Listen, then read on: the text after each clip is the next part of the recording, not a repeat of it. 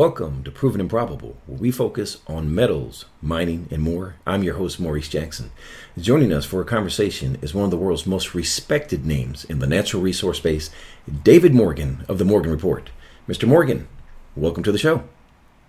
Maurice, thanks for having me. It's always fun to have a conversation with you. Thanks for inviting me. David, you and I were discussing offline some very interesting anomalies that are occurring at the moment in precious metals. Interestingly, these anomalies are going on beyond gold and silver and are in platinum, palladium, and rhodium.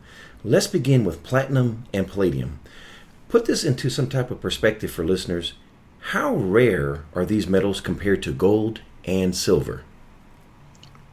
Well, both platinum and palladium basically have the same mining profile, which means there is, on any annual basis, there's about an equal amount of platinum, palladium dug up out of the ground. That, I was mistaken. If you look at the internet, there's a lot of misinformation. So, of course, I went out and bought the best studies on the PGMs, both Johnson Matthey and CPM, and looking at the mining data, they're basically mined at about the same level. And that level is 15 times rarer than gold. So it's not 10% of the gold market. It's not 1/10.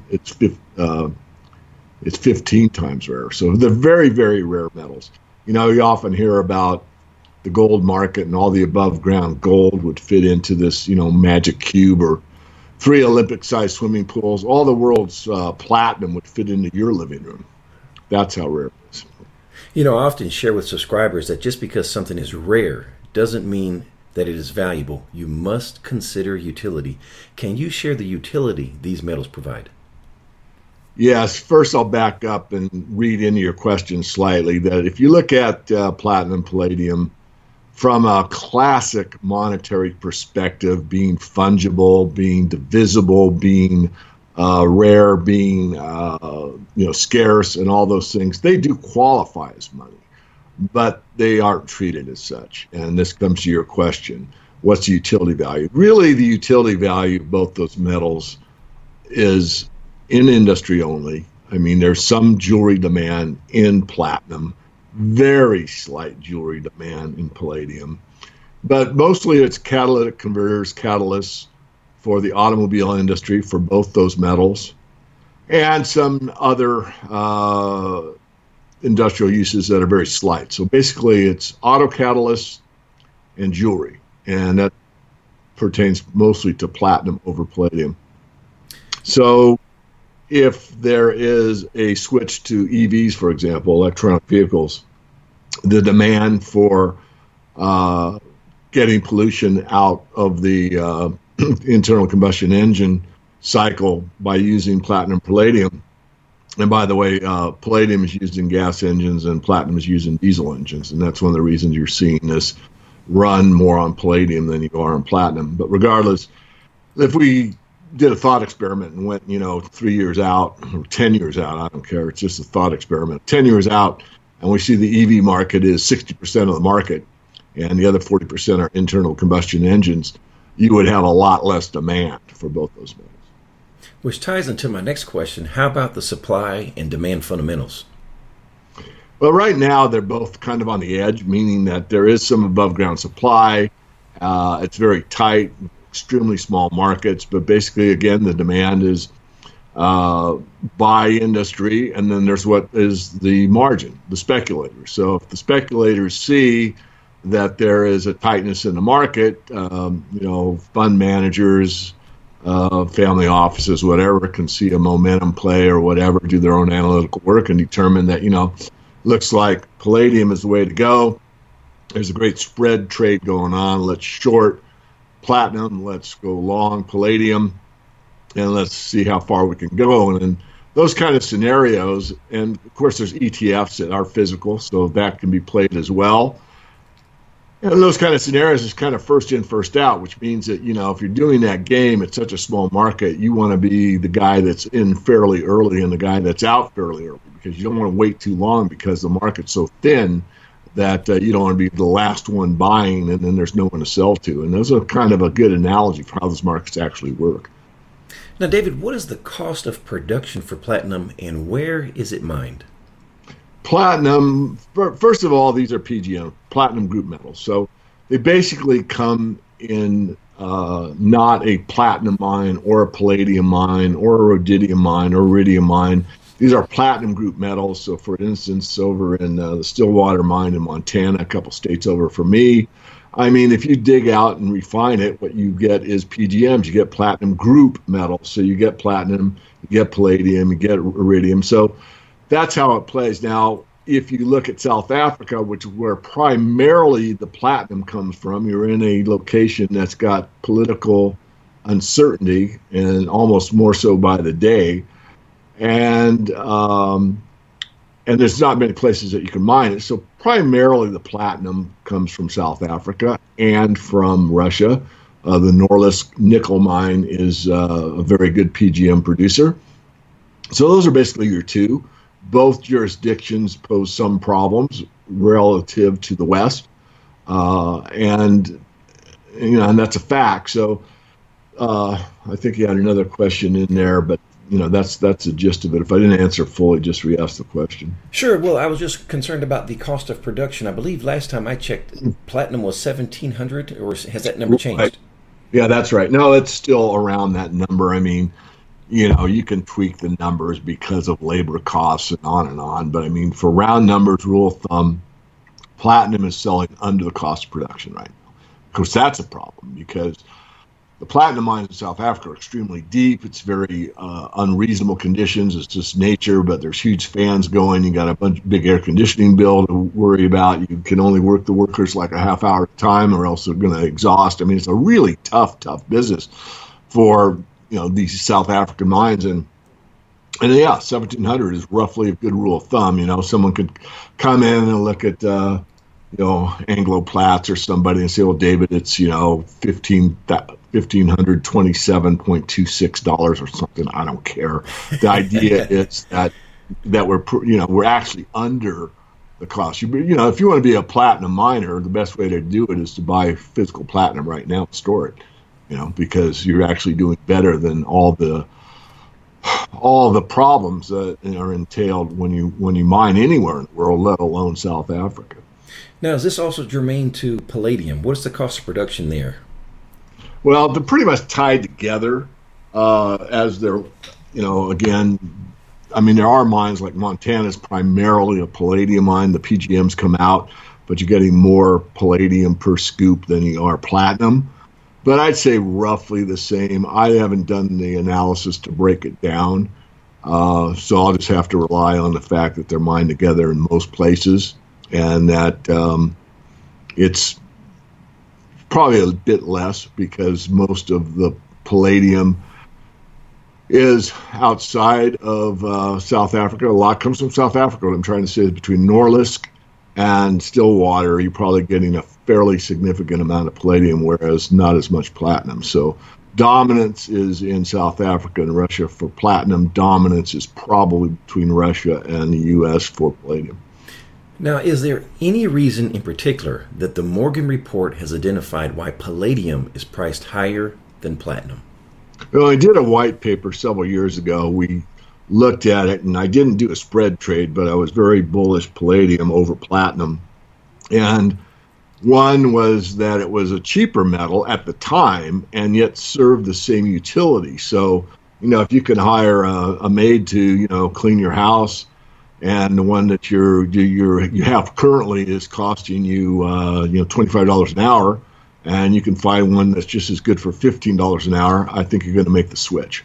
And we saw that. So this is what took place in the auto catalyst market. And then there's always that little bit of what else can it do? Are there going to be new uses, new utility values found, especially with the, rare earth element situation, meaning that, with all these exotics that are used in cell phones, as one example, there's always a potential for these elements to be utilized at small quantities in high volume. So we looked at that and said, we really favor palladium over platinum. And that, of course, has come true. And many of members of the Morgan Report, I put them in contact with a physical dealer that I actually use for my palladium purchases. I use a couple, but one in particular, and a fair amount of members decided they wanted to have a palladium position. This is certainly the top tier. In other words, I would never recommend anybody buy any palladium or platinum unless they've already got a good base in gold and silver, and for most people, that's all they need. But if you want to go out in the exotics, those are two that you can, and sometimes it makes sense. So we basically called that one early, but I'd rather be early than late. And certainly, full disclosure, I actually have sold off very recently part of my palladium position. Well, that was going to be a question I was going to ask here coming up, but let me ask you this as well then. Currently, the ratio is nearly 1-to-1 with platinum and palladium, but what has it been historically? It varies. I mean, if you go back and look at it, I mean, you've seen like $200 palladium with, $2,000 platinum or whatever. That's now, 1-to-1 actually. Palladium, as we just mentioned, sells above the cost of platinum, so it's gone to, from roughly 10-to-1 to 1-to-1. The average would be about 5-to-1. I haven't done an arithmetic mean to do the mean average, what it would be, but if I just did it in my head looking at the charts, it's probably about 3-to-1.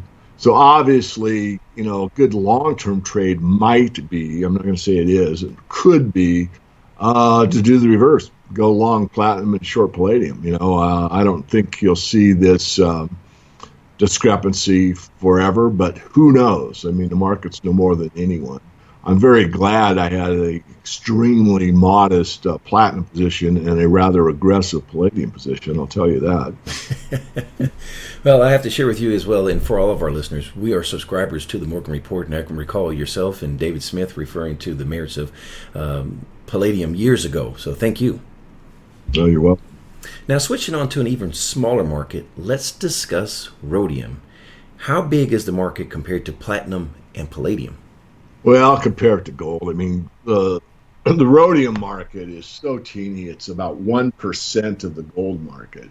So if platinum and palladium are 15 times rarer than gold, if it was 10%, and it's like, it's even less than that, you're looking at an extremely small market. So if we go back to the, all the platinum that's ever been mined in the world would fit, in one cube, not bars stacked against each other. I mean, in one physical cube, probably fit in your living room.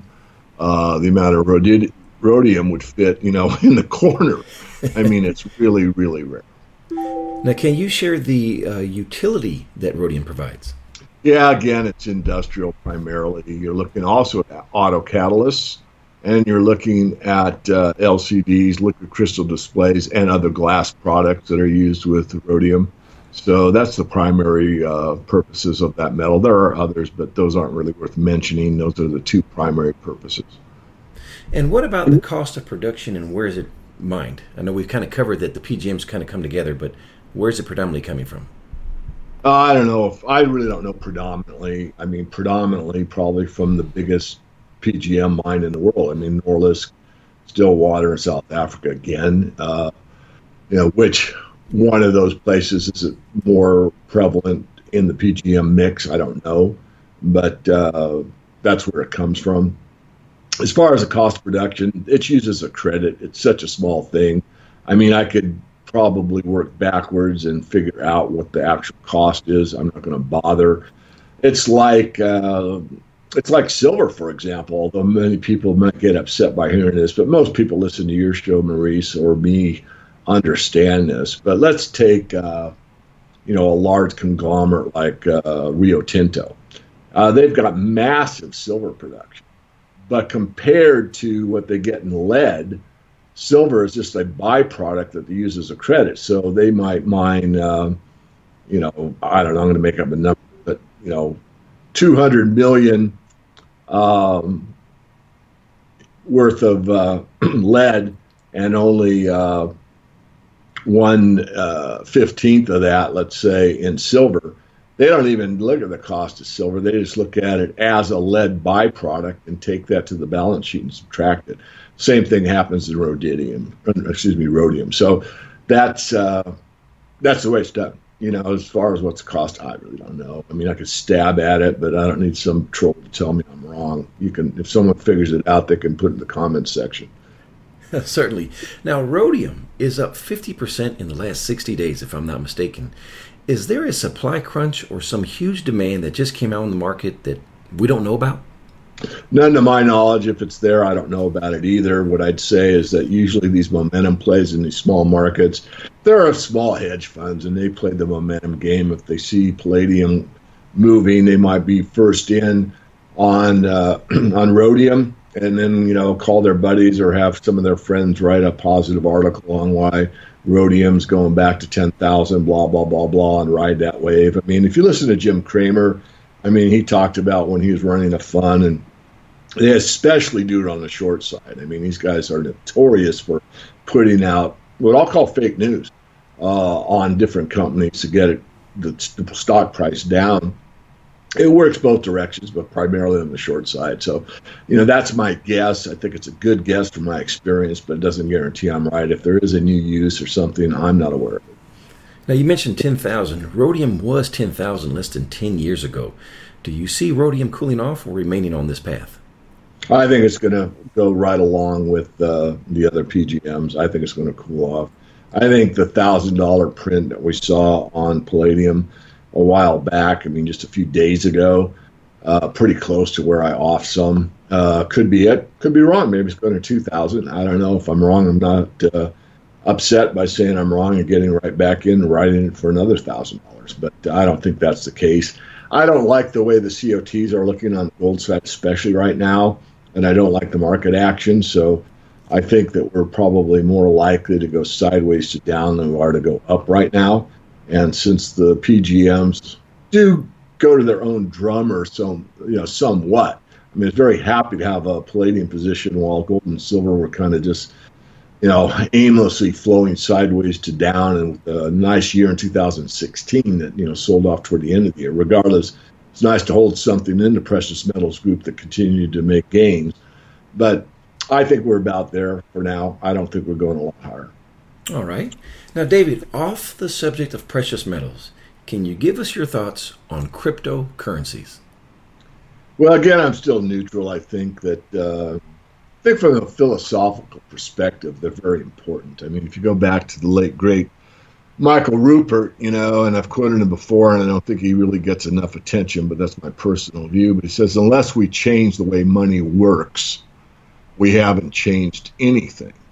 And the thing about the cryptos is it's an attempt to change the way money works. Instead of being centralized power by the banking elite that controls governments through the money power, you now have free market money in the true sense of the word. You've got an alternative that's outside the banking system per se. Now, where I have a hang-up and haven't studied enough, I'm going to comment basically on opinion, not on fact, is I'm not convinced to this day that these cryptos are truly outside of the system. And even if they are, I have some concern that they could be usurped by the government authorities. But what we really do want is what Michael Rupert said. We want money that works differently than it has in the past, which means that you take the money power away from the banking elite that control basically everything from the top down through the power of money, which means governments in and of themselves. And the governments control the military.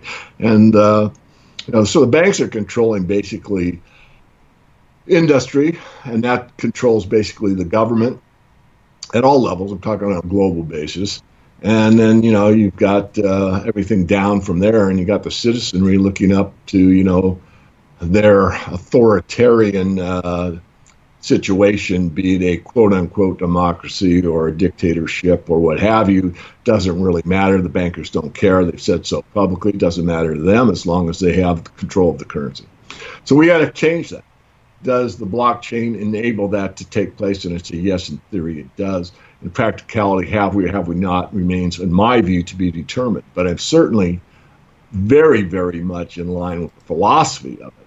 Again, my concern being that can we really establish that? And if we establish it, we'll be able to maintain it. Does that make sense? It certainly does. Now, Bitcoin is the most discussed and lauded cryptocurrency. Do you think it's overvalued right now? I don't know. I mean, when I gave that speech on it at the writers' conference up in Vancouver, and it already had done a very strong parabolic move. Based on the volume, I said it still had a lot longer to go. And I'm going to stab at numbers. You can look it up. Again, trolls can hit me up hard. I'm not going to bother right now looking it up. I got too much on my desktop. But I think it might have been around 2,000 or so. And we've already hit 5, so that's like 2.5 times. And I don't know how high it's going to go. Is it overvalued or not? I'd say the market knows more than me on that. You've seen these wild projections, 25,000 or even 1 million. I don't know. I really don't. Again, it depends on the market. I think that as this market starts to mature, which is still just beyond infancy, I mean, the idea is there, it's starting to be acknowledged by some of the general public. It's just barely touching the fringes of the general public's awareness. There will be some competitors that are as good as or perhaps even better. So that may take some of the power away from Bitcoin, but I don't know. I mean, if I look at it on a technical basis only, on that speech I gave months ago, and from what I know of markets, I'd say 10,000 is certainly not out of the question.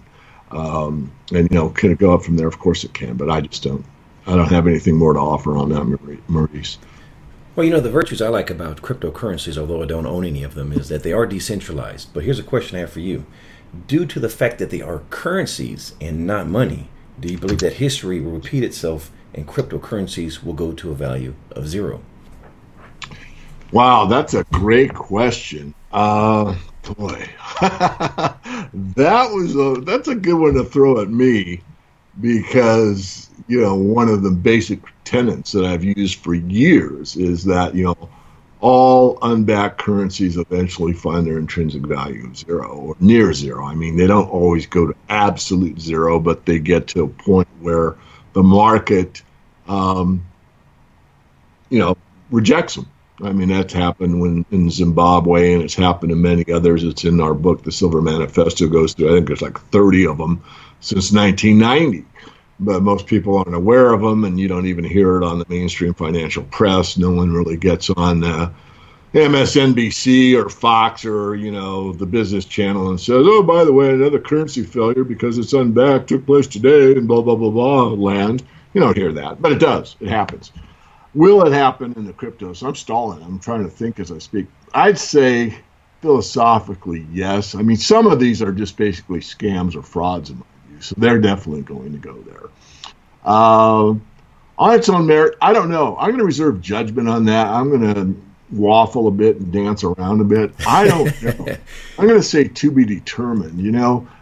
As we've talked about on, I think, the show before, maybe the one before that, there's 2 basic ideas of money. I mean, you can have hundreds, but the basic 2 ideas are, one, it's specie, is something tangible of intrinsic value. People say, well, gold doesn't have intrinsic value. Yes, it does. It takes labor and energy to dig it, find it, refine it, and stamp it into a coin. That's labor and energy. So it has intrinsic value. Now, you might not agree with the price, but you can't argue it doesn't have intrinsic value. That's ridiculous. So you have specie money, or you have a legal fiction that some authority figure tells you is money, or a contractual basis that enough people say, I don't like government money, we're going to have Bitcoin instead. And people vote and say, yep, that's the money of choice. And that's fine. I'm all for that. So basically they compete against each other over time, and one wins out. And what's happened in all of recorded history so far is the one that's a legal fiction dies, and the one that's intrinsic value remanifests as the money of choice. Of course, there's a possibility to blend them this time, which some are for and some are against. I'm actually for it myself, but that's my opinion. The market will determine whether or not it's a good idea. Fair enough answer. All right. We've referenced your work, but can you please share with us, what is the Morgan Report? Well, we look at, I used to have the subset, money, mining, and metals. And that's a good analysis of kind of a top view. I mean, we look at all the elements. So if you want to know how to invest in cobalt, how to invest in lithium, how to invest in vanadium, how to invest in palladium, all those type of things, the rare earth elements, the energy metals, the battery metals, that type of thing, the Morgan Report covers all that. The only thing we really don't touch on very often is the energy sector, like oil, gas, and coal, although we look at coal from time to time. So anything to do with a mineral, we cover it. And most of the time, a lot of these situations, the best way to get exposure is through the stock market. I mean, to invest in cobalt or lithium, for an example, it's pretty hard. There's no real lithium dealer on your street corner you can go down and buy, physical lithium from. So the problem with those type of situations is that there is a lot of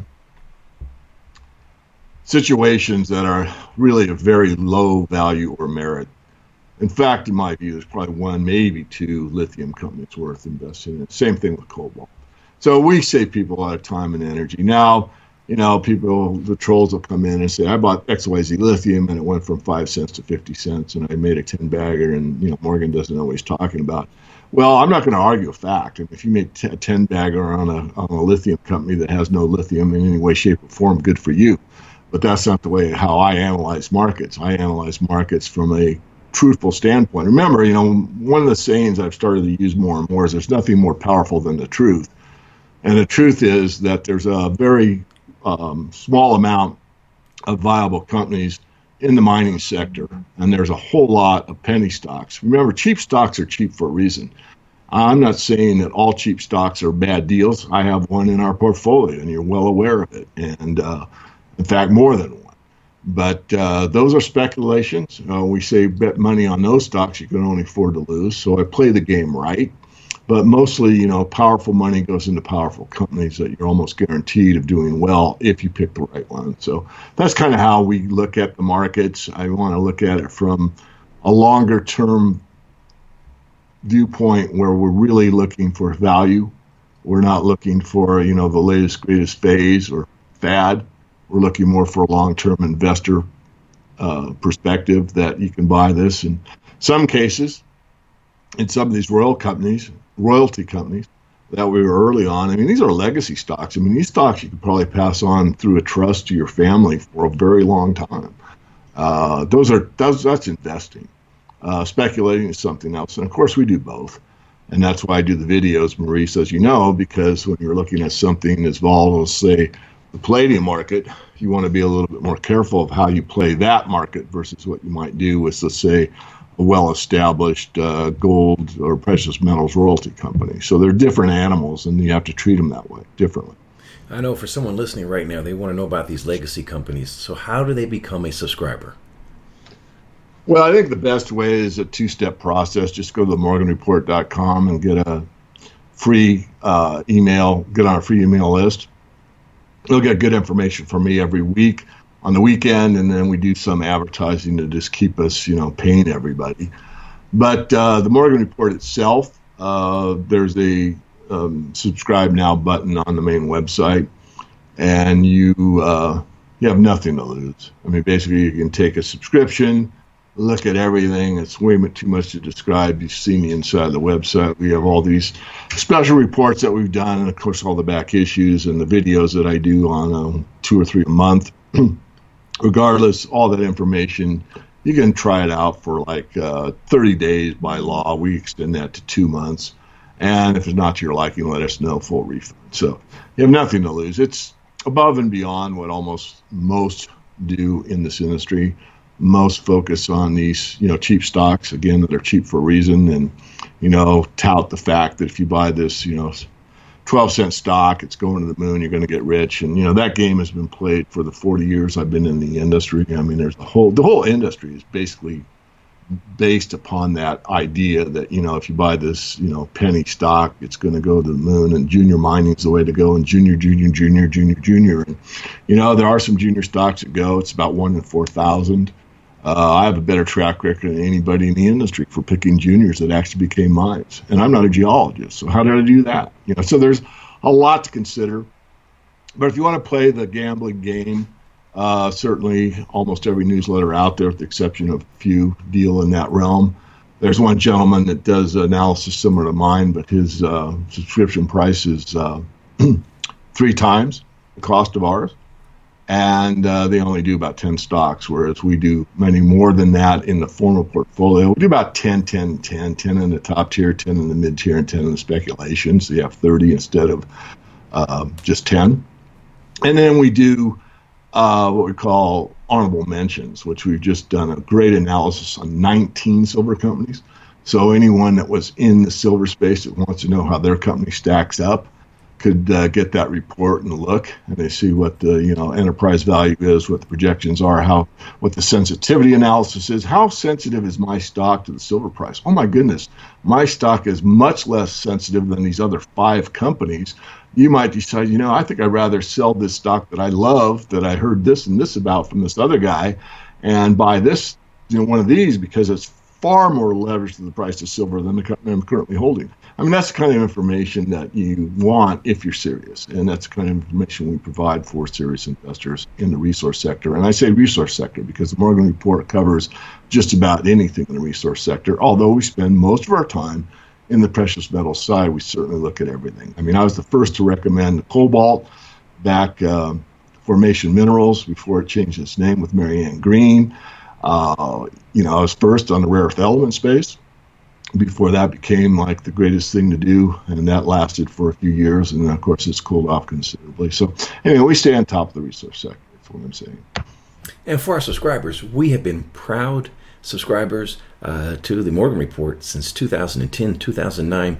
The information is just as you just alluded to, David. It is just value rich. Now, speaking of value rich, you, along with Chris Marchese, wrote a must-have book for our subscribers entitled The Silver Manifesto. Give us a brief narrative. Well, I think you can go to Amazon and look at the reviews and read those. I think that'd be a better sales pitch than me telling you it's great since Chris and I wrote it. I would go to Amazon.com, look at the Silver Manifesto and read. I'd also say that for those that are do-it-yourselfers, what I just outlined about how to pick a mining company, we gave you a whole chapter on how to do it. We don't tell you, we just straight up, like I said, nothing more powerful than the truth. We truthfully teach you how in that book to do the analysis that we do. And certainly there are some young and not so young, bright individuals, male and female out there, that probably can take that chapter and teach themselves how to do it and save themselves the cost of the Morgan Report.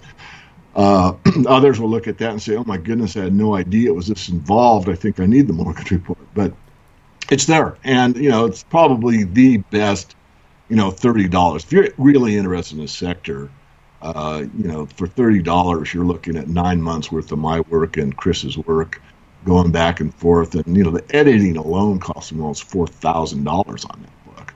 I had it professionally edited and all that stuff. So, that's where the value is. I mean, if you want to spend the money on the Morgan Report, certainly we'll accept your money and we'll try to do our best to keep you a pleased member of the Morgan Report. But if you just want to get, something that's kind of a classic and will continue to provide timeless information for you, get the book, $30.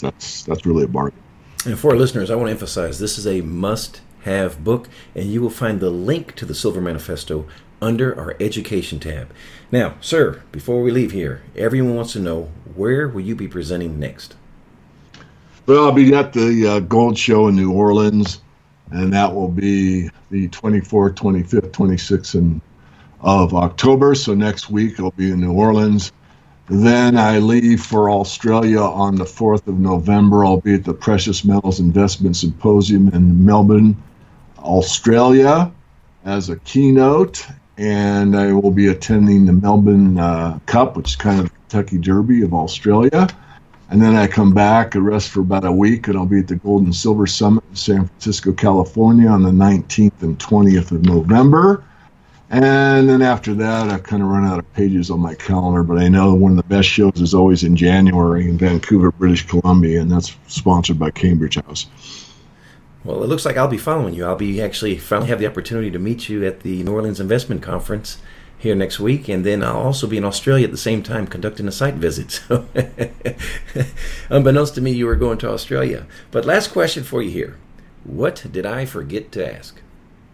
I don't think you forgot anything. I mean, maybe, I am a bit philosophical and some love it and some hate it, but, it's you asked me for the interview. I just say put money in the proper context. Certainly the money powers have been there for a very long time, but, people are questioning a lot of things these days, as they should. What's it all about? I made a bunch of money. I'm not any happier. I think you put money in the proper perspective of someone's, life, and if you don't have enough, I understand that, that's not a great place to be. I mean, I want everyone to be comfortable. I want, I would like to see a more equitable system available for everybody worldwide, but that's not our reality. But I also think those that are well enough off ought to look at what they can give back rather than adding more. And I would say, again, just take a balanced approach to life. I mean, whenever you're too set in any one direction, usually life has a way of kind of whacking you alongside the head and saying, hey, wake up, you need to reevaluate. Someone that's, for example, workaholic and neglects their kids, I'll use Steve Jobs as an example. Certainly we all admire him, myself included, but you get near the pancreatic cancer situation and you look back and you go, I really didn't get to spend as much time with my kids as I might have or could have or should have.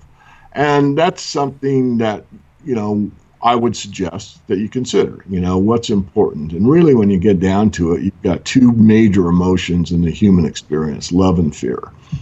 And most of us are run on fear almost daily because, I don't have enough money, or I've got so much, what am I going to do with it? I might lose it. Or in the other realm, I'm not healthy enough, or I'm too healthy, I'm being fanatical about it, or on and on. You get these extremes. And what we really need to do is live more in the love and what I can give and what I can contribute and what I can do to make a difference. And of course, as Gandhi said, let the change begin with yourself.